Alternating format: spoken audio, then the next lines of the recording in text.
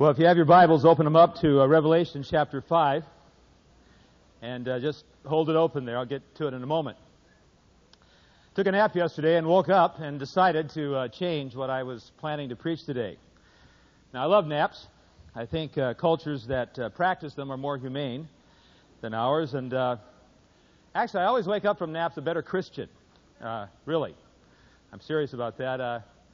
I woke up yesterday and I had a lot on my mind. I kept thinking about things that were troubling me. I thought most of you probably have at best only a vague idea of exactly what it is we're trying to do in chapel this year. And then I thought in my muddled state that you probably don't know what our theme for the year is. Maybe you forgot it. God all in all. In 4 big areas. In His honor, in His book, in His family, the church, and in His story. The story. That troubled me too. I thought, gosh, do they know why we're doing this?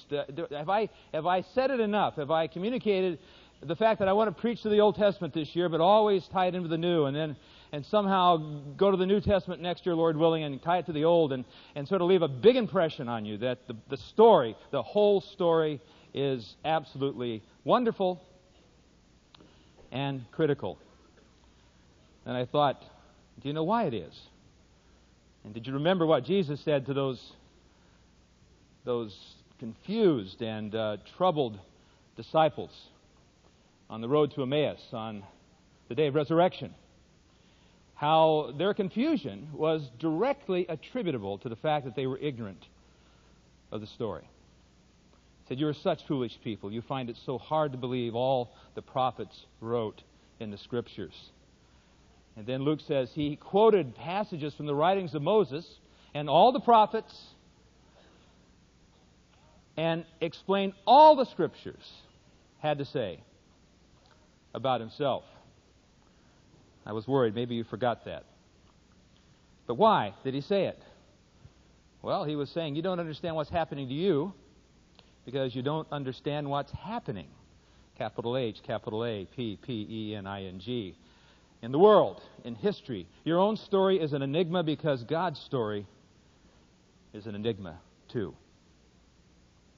So you'll need to stay with me this morning because to explain this again, I'm going to take you on a trip that will include stops in heaven, a classic football game, and the communion table. Let's start with heaven. Where is it? Well, it's up there, right? Now, what we mean by up there is it's up above us. It transcends the reality that we are able to taste, touch, hear, smell, and see. It's not accessible to our 5 senses. It's up there. It's not geographically located, but it's up there. And if we could just have eyes to see, we would see so much around us. Right now, it's as near, in many ways, it's as near as our heartbeat, and yet it is as remote from our senses as Jupiter. But it's there. It's up there. And up there in heaven, right this moment, according to the book of Revelation, which we'll be looking at in just a moment, worship is taking place, and a story is being recalled. It's being told again and again. You know, another good question I've asked about heaven is not so much where is it, but when is it? Because according to the Bible, heaven is a reality that's up there, but it's also something that's coming to be. That the end of history will mark the making of a new heaven and a new earth, and heaven and earth will come together. There will be no hiddenness about heaven. That to be on earth is to be in heaven, and to be in heaven is to walk on a new earth. It's something that's coming to be. You know, this is expressed so well in 2 Corinthians chapter 4, verses 16 to 18, where Paul's talking about how hard it is to be a Christian, how hard it is to do the work of the gospel. And he says, now, but we don't lose heart. Because our light and momentary afflictions are achieving for us an eternal weight, or eternal glory, that outweighs them all. Now listen, he says, we fix our eyes, therefore, not on what is seen, but on what is unseen. There you got it, heaven and earth.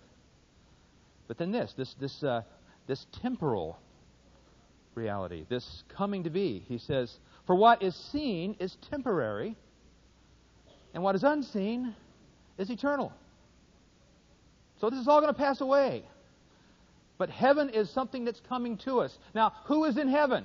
Oh my, God's in heaven. Bizarre and wonderful creatures are in heaven. Myriads and trillions of saints and angels are in heaven. And God's throne is in heaven. Which is to say, heaven is the control room of the universe. Now, what's happening in the control room? Well, that's where we come to the book of Revelation chapter 5. And what we're going to see this morning is that in the control room of the universe, the place where history is being directed, where world events are fitting in with the plan and purpose of God, in the control room of heaven, there's a lot of worship going on based on the remembrance of the great story that I so want you to know. Before we look at this text, remember this, how the Lord taught us to pray. Thy kingdom come. Now here's the kicker. Thy will be done on earth as it is in heaven. So a question before we go into this text. What's going on in heaven that we should pray and want to go on right here in Murchison Gym, Westmont College, Santa Barbara, California, planet Earth? Revelation chapter 5. John has been lifted up into the heavenly realms. He now sees things that we can't see. Listen to what he sees. He says, Then I saw in the right hand of him who sat on the throne a scroll with writing on both sides and sealed with 7 seals. And I saw a mighty angel proclaiming in a loud voice, Who is worthy to break the seals and open the scroll? But no one in heaven or on earth or under the earth could open the scroll and even look inside it. I wept. And I wept because there was no one who was found to be worthy to open the scroll and look inside. Then one of the elders spoke to me and said, Don't weep. The Lion of the tribe of Judah, the Root of David, has triumphed, and he's able to open the scroll and its 7 seals. Then I saw a lamb, looking as if it had been slain, standing in the center of the throne, encircled by the 4 living creatures and the elders. He had 7 horns and 7 eyes, which are the 7 spirits of God sent out into all the earth. He came and took the scroll from the right hand of him who sat on the throne. And when he had taken the scroll, the 4 living creatures and the 24 elders fell down before the Lamb.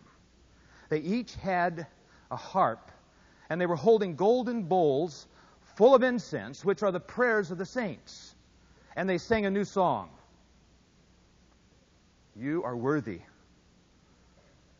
to take the scroll and open its seals, because you were slain. And with your blood you purchased men for God from every tribe and language and people and nation. You have made them to be a kingdom and priests to serve our God, and they will reign on earth. And then I looked, and I heard the voice of many angels, numbering thousands upon thousands, 10,000s times 10,000s. And they encircled the throne and the living creatures and the elders. And with a loud voice they sang, Worthy is the Lamb who was slain to receive power and wealth and wisdom and strength and honor and glory and praise. And I heard every creature in heaven and on earth and under the earth and on the sea and all that is in them singing, To him who sits on the throne and to the Lamb be praise and honor, glory, and power forever and ever. The four living creatures said, Amen. And the elders fell down and worshiped. Let's pray. So, Lord, that's the way it is in heaven. That's what we're to seek. That's what this story is all about. So enable me to speak faithfully from your word now, so that the thoughts of our hearts and the words of my mouth would be pleasing to you, our rock and our Redeemer. Amen. Okay, four things stand out. Number one, the throne and the scroll in God's right hand. Now, what's that mean? Well, a king sits on the throne. It's the king of the universe. And the king's scroll is what the king plans to do. It's his decree. It's his program, so to speak. When a king would open a scroll and read it, it would be to enact, to set in motion what the king plans to do. And this scroll belongs to the king. It is sealed with 7 seals of wax. This guarantees ownership. It has his signet ring on it. Only he can open it. It's written on both sides. It's as full as it can possibly be. And for God to have this scroll opened is to enact. It is to set in motion what he will do in the history of the world. And only God can open it. Second thing, there's a question being asked here. It's the question of the ages. It's who's worthy to open this scroll, to break open its seals. Is there anyone on earth or under the earth or on the ocean or in heaven? Is there anyone here who has what it takes to open up the scroll? That is, to set in motion God's plan and purpose. Now, the question itself is a critique of our culture, I think. The word that we translate worthy is a word that has to do with goodness. So the question is, who's good enough to set God's purposes in motion? Now, what do we think? Well, we think of things like technology, money, beauty, strength, education, connections, intelligence, political power. God doesn't think of any of these things. He thinks of one thing only: holiness, goodness, purity. Who has the purity, the goodness to set my plan in motion? He said this to the prophet Jeremiah: let not the wise man boast of his wisdom, and let not the strong man boast of his strength, and let not the rich man boast of his riches, but let him who boasts boast about this, that he knows me and understands me, for I am the Lord who practices kindness and justice and righteousness on the earth. Let him delight in the things that I delight in. Are you with me? Because when this question is asked in heaven, we're thrown into a crisis. John says, I looked around, and the sense of the Greek here is wailing. It's great, anguished crying. He's saying, I looked around, and I wept because there was no one. No one on earth or in heaven. There's no leader, there's no scholar, there's no scientist, there is nobody who can open up this scroll. This is terrible. Have you thought about that? That our crisis in the world today is ultimately a crisis in worship. Who's worthy?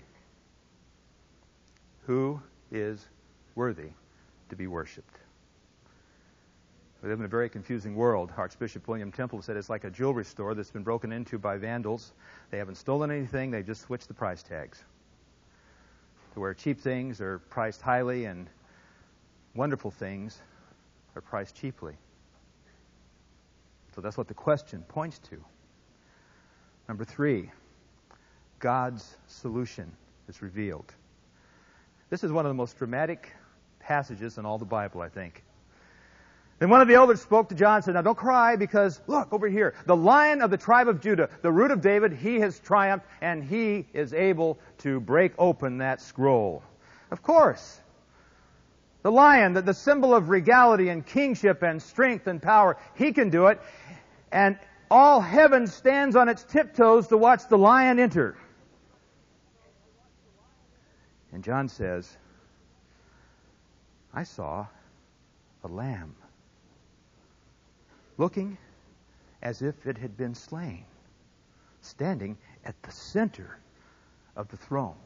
There is no distinction here now between the Lamb and God. The Lamb, what's the Lamb about? The Lamb's about sacrifice. The Lamb is about weakness even, and vulnerability and helplessness. And here we have it, the paradox and the mystery of Jesus Christ. He is the Lion who is a lamb.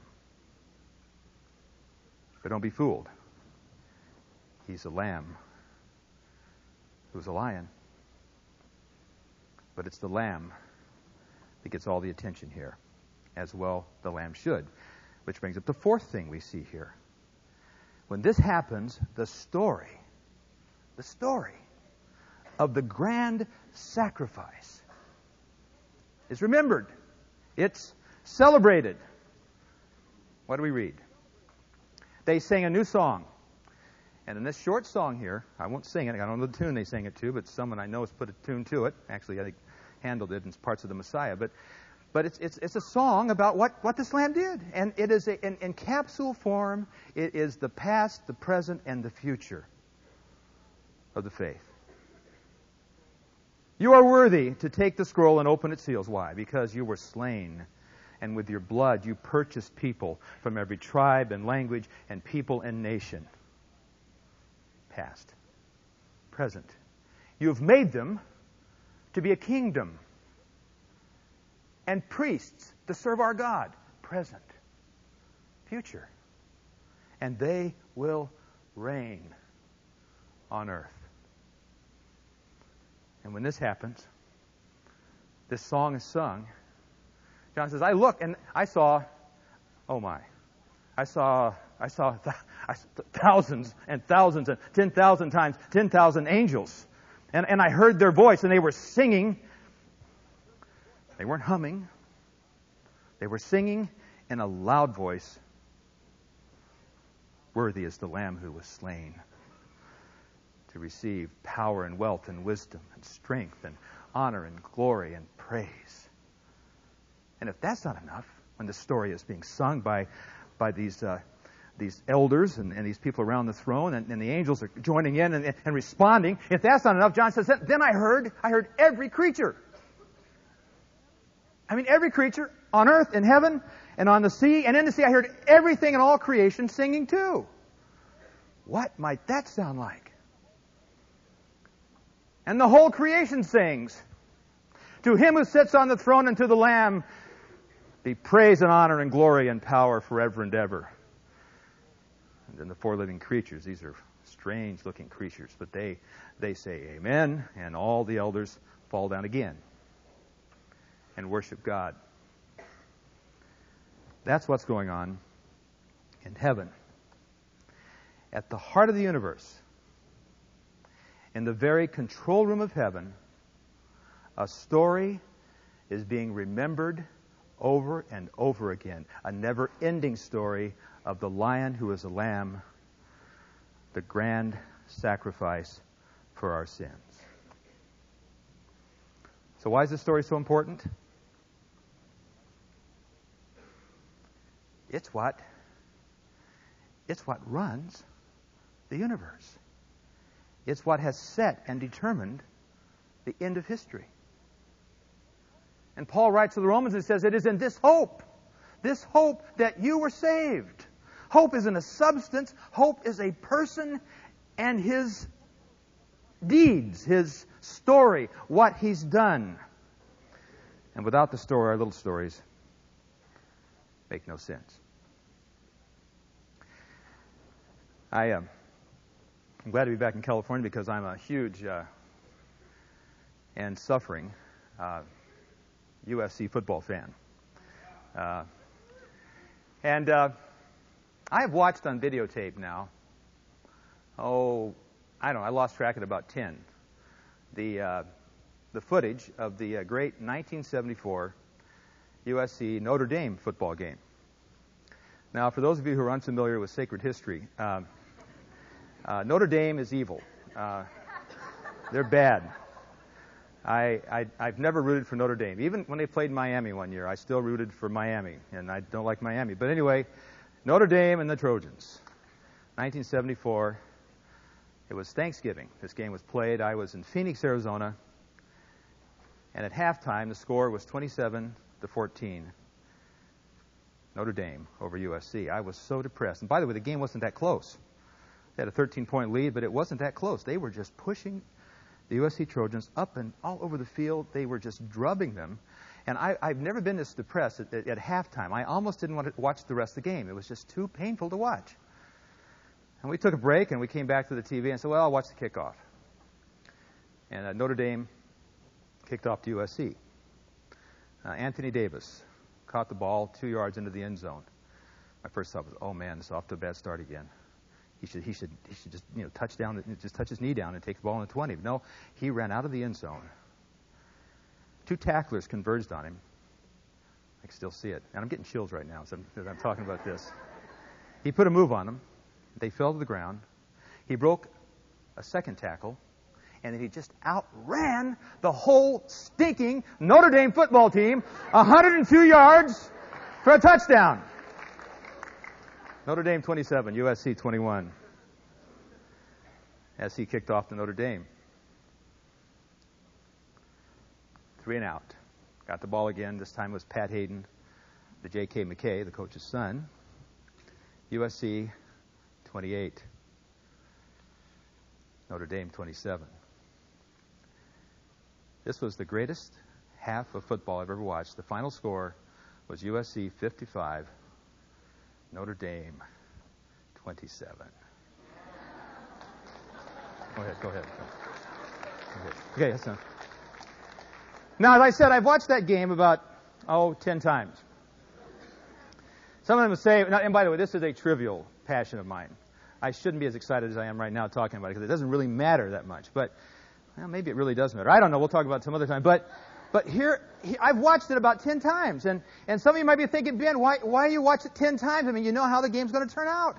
And I say that's precisely why I watch it 10 times, because I do know how the game's going to turn out. It's fun to watch this game. It's fun to watch USC get behind and get pushed around because you know what's going to happen at the end.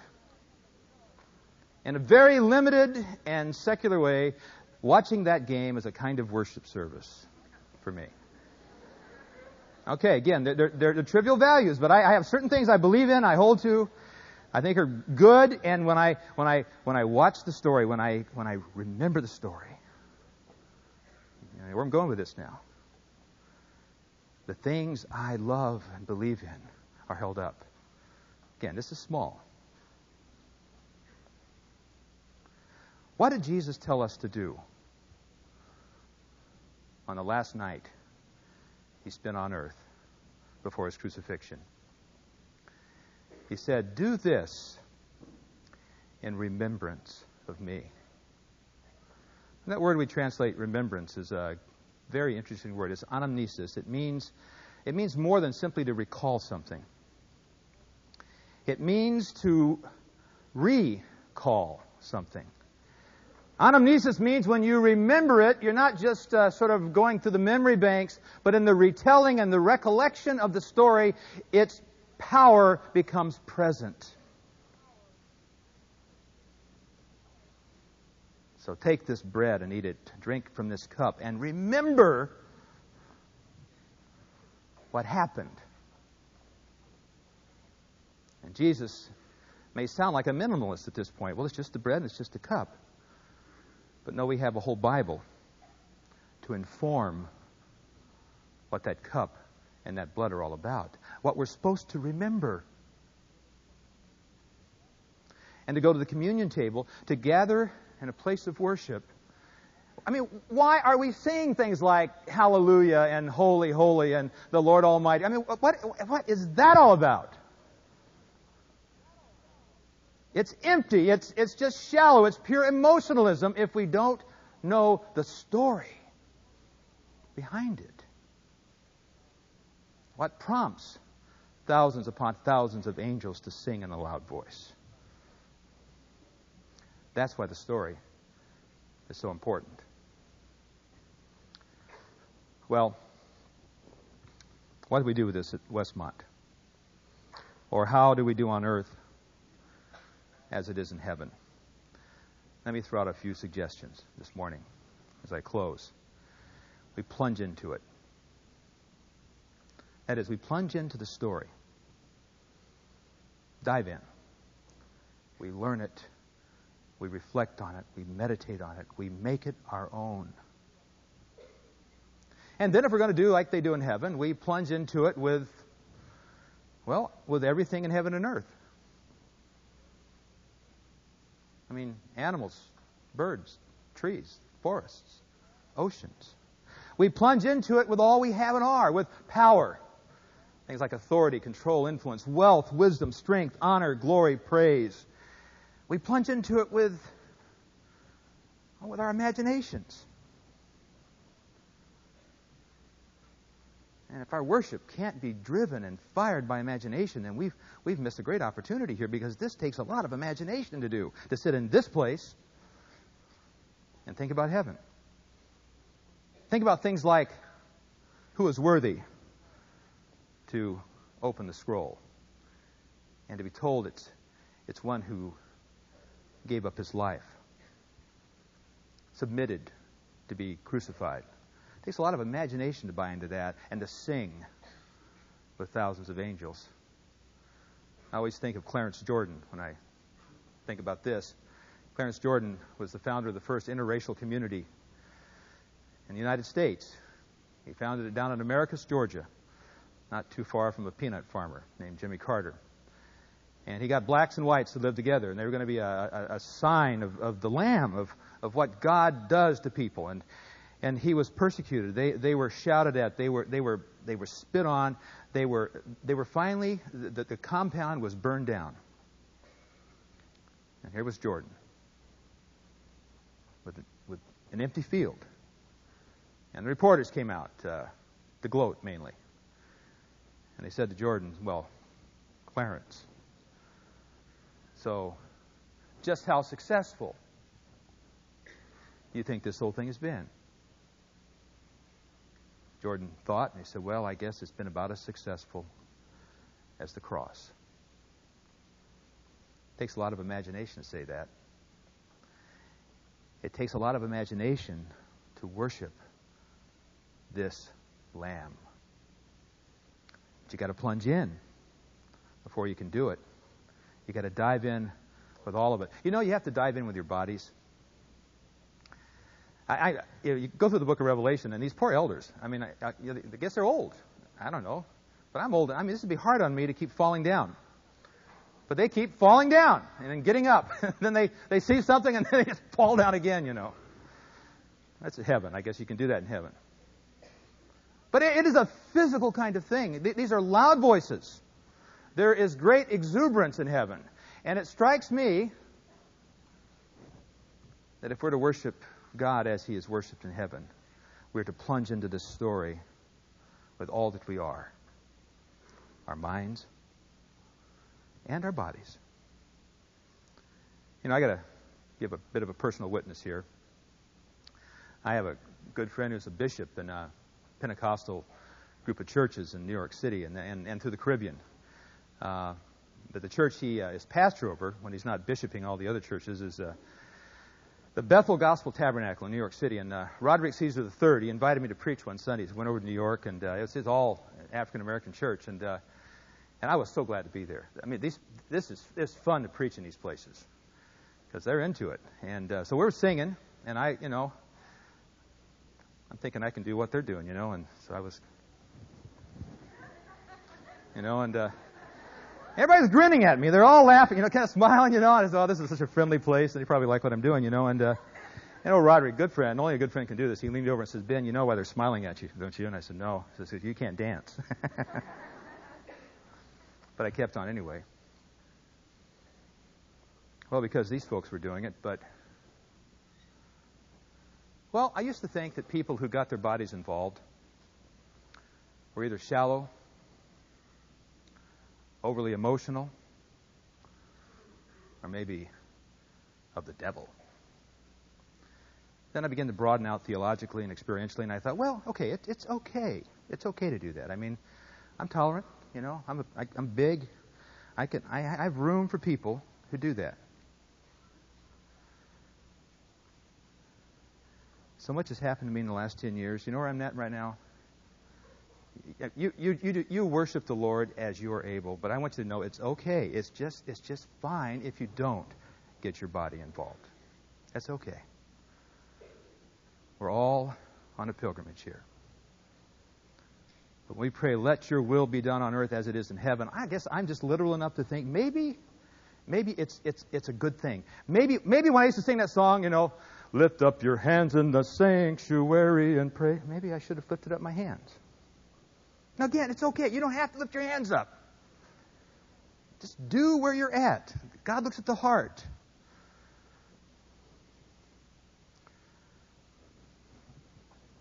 We plunge in with passion. Well, I want to close with something that's going to be a challenge.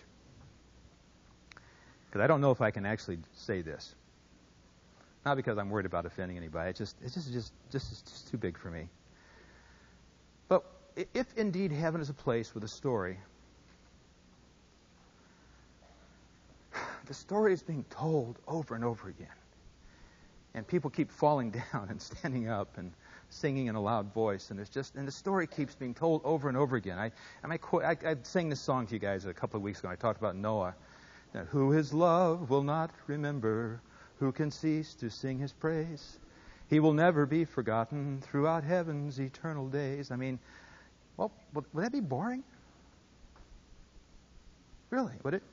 I mean, maybe for a month, but for eternity? I mean, just to kind of hear the story again and keep singing about it and praising God for it. I mean, will it be boring? Well, I got to thinking about someone I love. And you have to excuse me, I just love my wife a lot, so I go back to Loretta. Am I tired yet of remembering our second date? We stayed up all night. We talked. And we played Army in the shadows of this mountain Christian camp we were at. Acted silly. That was so much fun. I still remember it. Sweet. Remember the first time I held her hand. Oh, man. First time I kissed her. Oh, man. But then there's certain things I just had to spend 30 years with her to love. I can't begin to tell you what it's meant to spend 30 years with her, having children, and working hard, and we've often thought, what if we had bailed out on each other? What we would have missed. I mean, there's certain things that just the freshness and the newness of it was so sweet and unrepeatable, and there are other things that have to be old before they're good.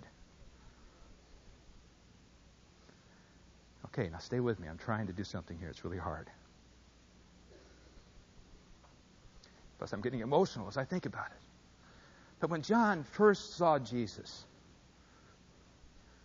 on the island of Patmos in this book of Revelation, he said his hair and his head were white like wool. He was ancient. And his eyes were like fire. And his face shone like the sun in all its brilliance. He was very old. And he was very young. Okay, I'm trying. Stay with me. Is it possible that all the newness, the freshness of the first discovery of this story Ben Patterson, 9 years old, in a Good News Club, opening his heart to Jesus. And all that's happened in the nearly 50 years since, that could always be present, right there in eternity. And there could be nothing sweeter. I think heaven's more than this. Well, not more than. It includes other things. But would it not be worth an eternity of remembering in that sense? Well, if that doesn't work for you, I don't know if it works for me. But I'm stunned at how important this story is. And I do know this much. I have never regretted the hours I've spent poring over the story. The Word of God is sweet. And if it ever seems old and trite to hear a pastor say, it's worth all your time, if it's just something you sort of know now and you want to go on to something else, then you don't know it at all. Any more than I could say I know my wife. And it's time to move on to something else. It's inexhaustible, the story. So, all this came out of a nap. Let's pray. Father in heaven, we pray that your Spirit would give us eyes to see the hope to which you've called us, the riches of your glorious inheritance in your people. Lord, teach us to worship you. Teach us to remember the great story. In Jesus' name and for his sake. Amen. May God bless you.